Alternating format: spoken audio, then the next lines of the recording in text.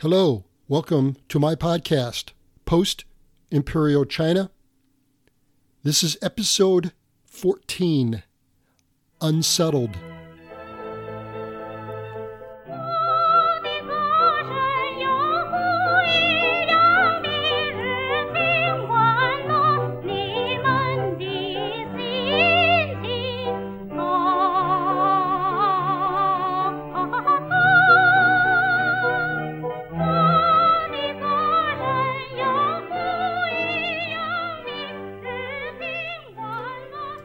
In the last episode, Japan had surrendered.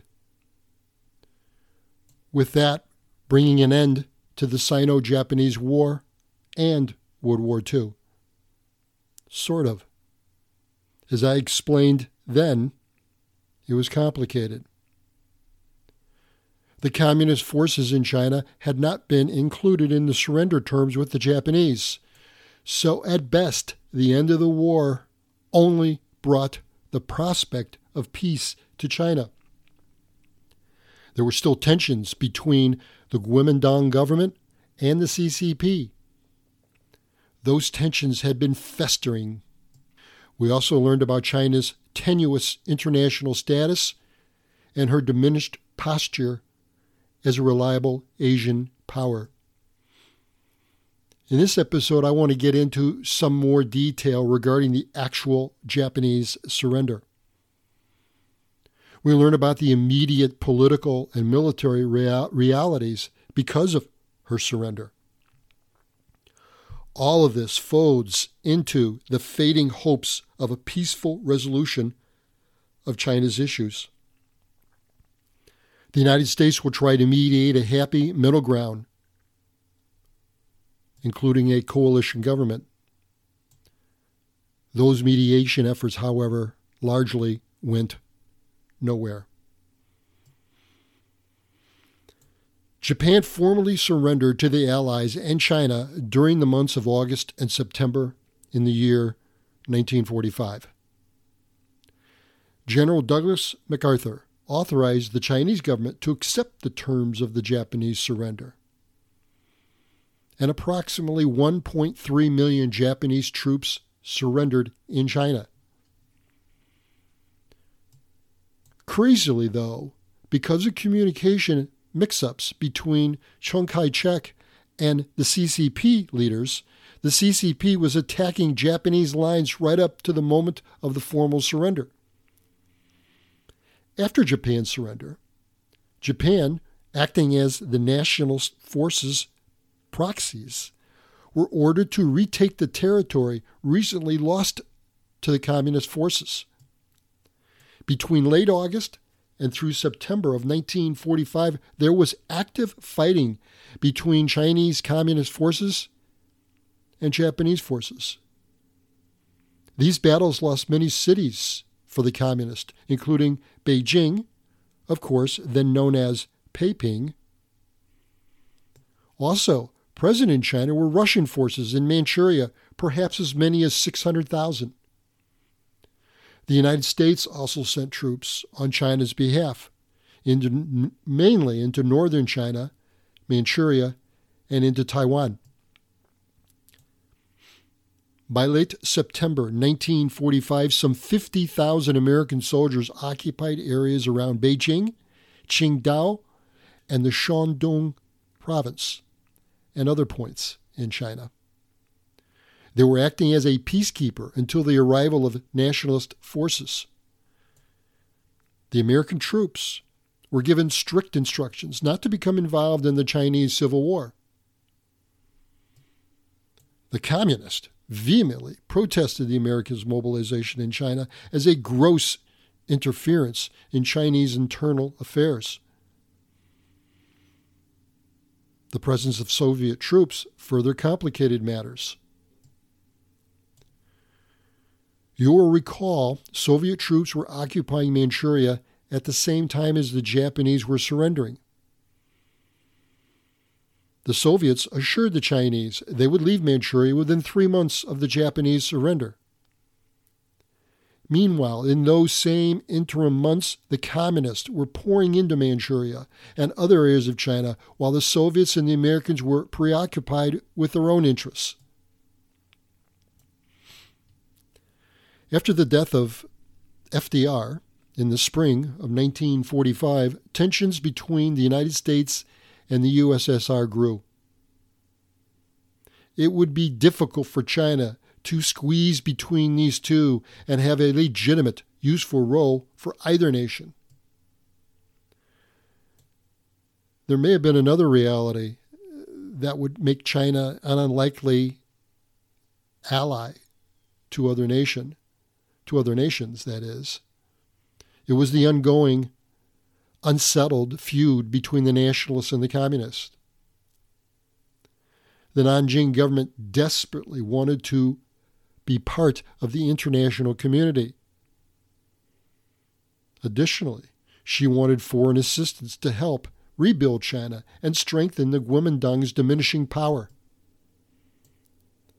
The CCP feared the foreign alliances would benefit the nationalists and work against the CCP. That was indeed a major driver for the CCP's desire for a coalition government in China. And in case the CCP did not get a coalition government, they went about quietly building their political and economic base in China. From late 1945 until late 1946, the United States assigned General George C. Marshall to mediate the China problem. We know those efforts went nowhere. Instead, the fighting between the nationalist forces and the communist forces intensified. It was not surprising that by the middle of 1946, the CCP were publicly denouncing the foreign intervention. The communists began to accuse the United States of hiding her imperial ambitions in the ruse of the mediation efforts. In contrast, the nationalists and the Nanjing government grasped the United States' hand ever tighter. After the Soviets recognized the Kuomintang as a legitimate government of China, the CCP realized she may not be able to rely on the Soviets' help against the Kuomintang. So the CCP devised a plan. They would denounce American imperialism and tacitly support the Soviets in her Cold War against the United States. That meant the CCP would have to go all out against the nationalists, particularly after Marshall's mediation efforts appeared to be going nowhere. The United States would, for a while, continue to support the nationalists in the form of money, but not troops. But even that support was relatively measured. It was clear the United States was giving up on China. The Truman administration, however, more or less had to physically show political support for Chiang Kai-shek's government, so it appeared that the United States was fighting against communism. The Soviets were also guarded in their support for matters in China. Joseph Stalin was reluctant to support the CCP because he feared it would provoke the United States. At a minimum, the Soviets focused on improving their Manchuria interests with the Kuomintang government. No one wanted any part of the fighting between the nationalists and the communists. In the end, China would be frozen out of world affairs. Chiang Kai-shek and his government failed miserably to benefit geopolitically from the victory over Japan.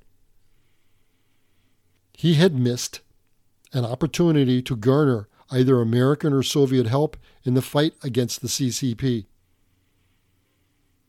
Thus, Chiang Kai-shek was left to his own devices. Japan, in contrast, was soon brought back into the international community. Germany and Japan were reintegrated into the global community and played key roles for the West's upcoming Cold War against the Soviets. By 1949, Japanese-American diplomatic ties over Asia-Pacific matters replaced Chinese-American diplomatic ties. Before I leave this part of the discussion of the immediate post-war political developments, I want to mention more about the efforts to form a coalition government. This does set up some of what comes next. Patrick Hurley, I mentioned him in the last episode, replaced General Joseph Stilwell. Hurley was FDR's personal representative to Chiang Kai-shek. He was eventually appointed ambassador in 1944. His mission, among other things, was to, quote, unify all the military forces in China for the purpose of defeating Japan, end of quote. The CCP wanted to share power with the nationalists and strongly pushed for coalition government. The nationalists, naturally, opposed that. When Japan surrendered, however, Chiang Kai-shek invited Mao Zedong to Chongqing to discuss the issues the two sides had with each other. Ambassador Hurley, playing the mediator, personally escorted Mao Zedong from Yan'an to visit with Chiang Kai-shek. The two of them actually agreed on general principles for coalition government. But, as always, the devil would be in the details.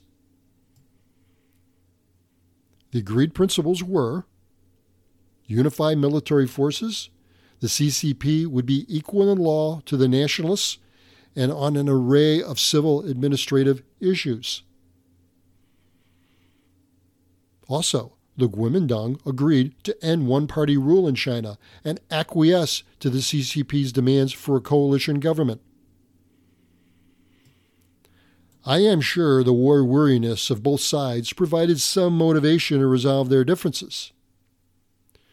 It should be noted, however, that while they were negotiating with each other, each were racing to take control of the areas relinquished by the Japanese surrender, most notably in Manchuria. Both sides were anticipating the Soviet withdrawal from that area that was scheduled for November of 1945.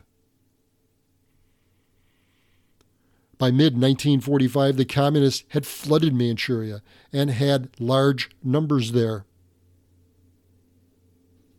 The Nanjing government, slow to wake, realized the Communist occupation and negotiated with the Soviets to extend their occupation in the region until May of 1946. In November of 1945, Chiang Kai-shek sent some of his finest troops to the area. The Americans assisted them. The Soviets merely looked on. The Communists were busy building their support and forces and filled that area that the nationalist forces had evacuated, trying to retake Manchuria. It was hopeless. Chiang Kai-shek had committed to Manchuria some of his finest American-equipped forces, and they never reemerged from there. The decision to focus on Manchuria and failing to remove the communists there would be fateful. In late November 1945, Ambassador Hurley resigned his post in China. He blamed, for his decision, American Foreign Service officials having communist sympathies and torpedoing and undermining his mediation efforts. President Truman replaced him the next month with General George Marshall to mediate the Kuomintang CCP feud. Marshall's task was indeed centered on the coalition government idea, as the two sides had tentatively agreed earlier. Despite some early optimism in Marshall's efforts, it all soon melted away. And again, the devil was in the details. It turned out enforcement of each side's promises to each other were an insurmountable problem. By March of 1946, it was clear neither side could live with the other. And by April 1947, the United States terminated the Marshall Mission. And within a few months after that, hostilities began between the two sides. The communists by then declared they would no longer participate in mediation. So what happened? Surely neither side wanted to war against the other. Well, both sides, to some extent, resented the United States' involvement. Many on each side saw the Americans as a chief problem. From the Kuomintang perspective, some thought the Americans hindered and frustrated the nationalist desire to exterminate the communists.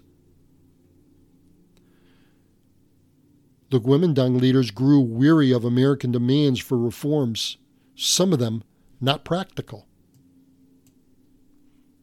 From the communist perspective, it was the inherent conflict of interest of Marshall and the Americans. Marshall tried to remain neutral during mediation, but simultaneously, of course, represented the United States, which was a chief source of aid and support to one of the parties in the dispute. Furthermore, the U.S. military was aiding the Nanjing government against the CCP. To the CCP, it appeared the Americans were encouraging the nationalists to seek a military solution with the communists. From the Americans' perspective, Marshall's failure was preordained. They should have assumed that mediation would never work. In my next episode, it will be the last of this season, and I will discuss the resumption of the Chinese Civil War between the nationalists and the communists. That would end in 1949 with the defeat of the nationalists and the CCP's inauguration of the People's Republic of China. I also want to provide some thoughts of the post-imperial era. Thank you. It has been a pleasure.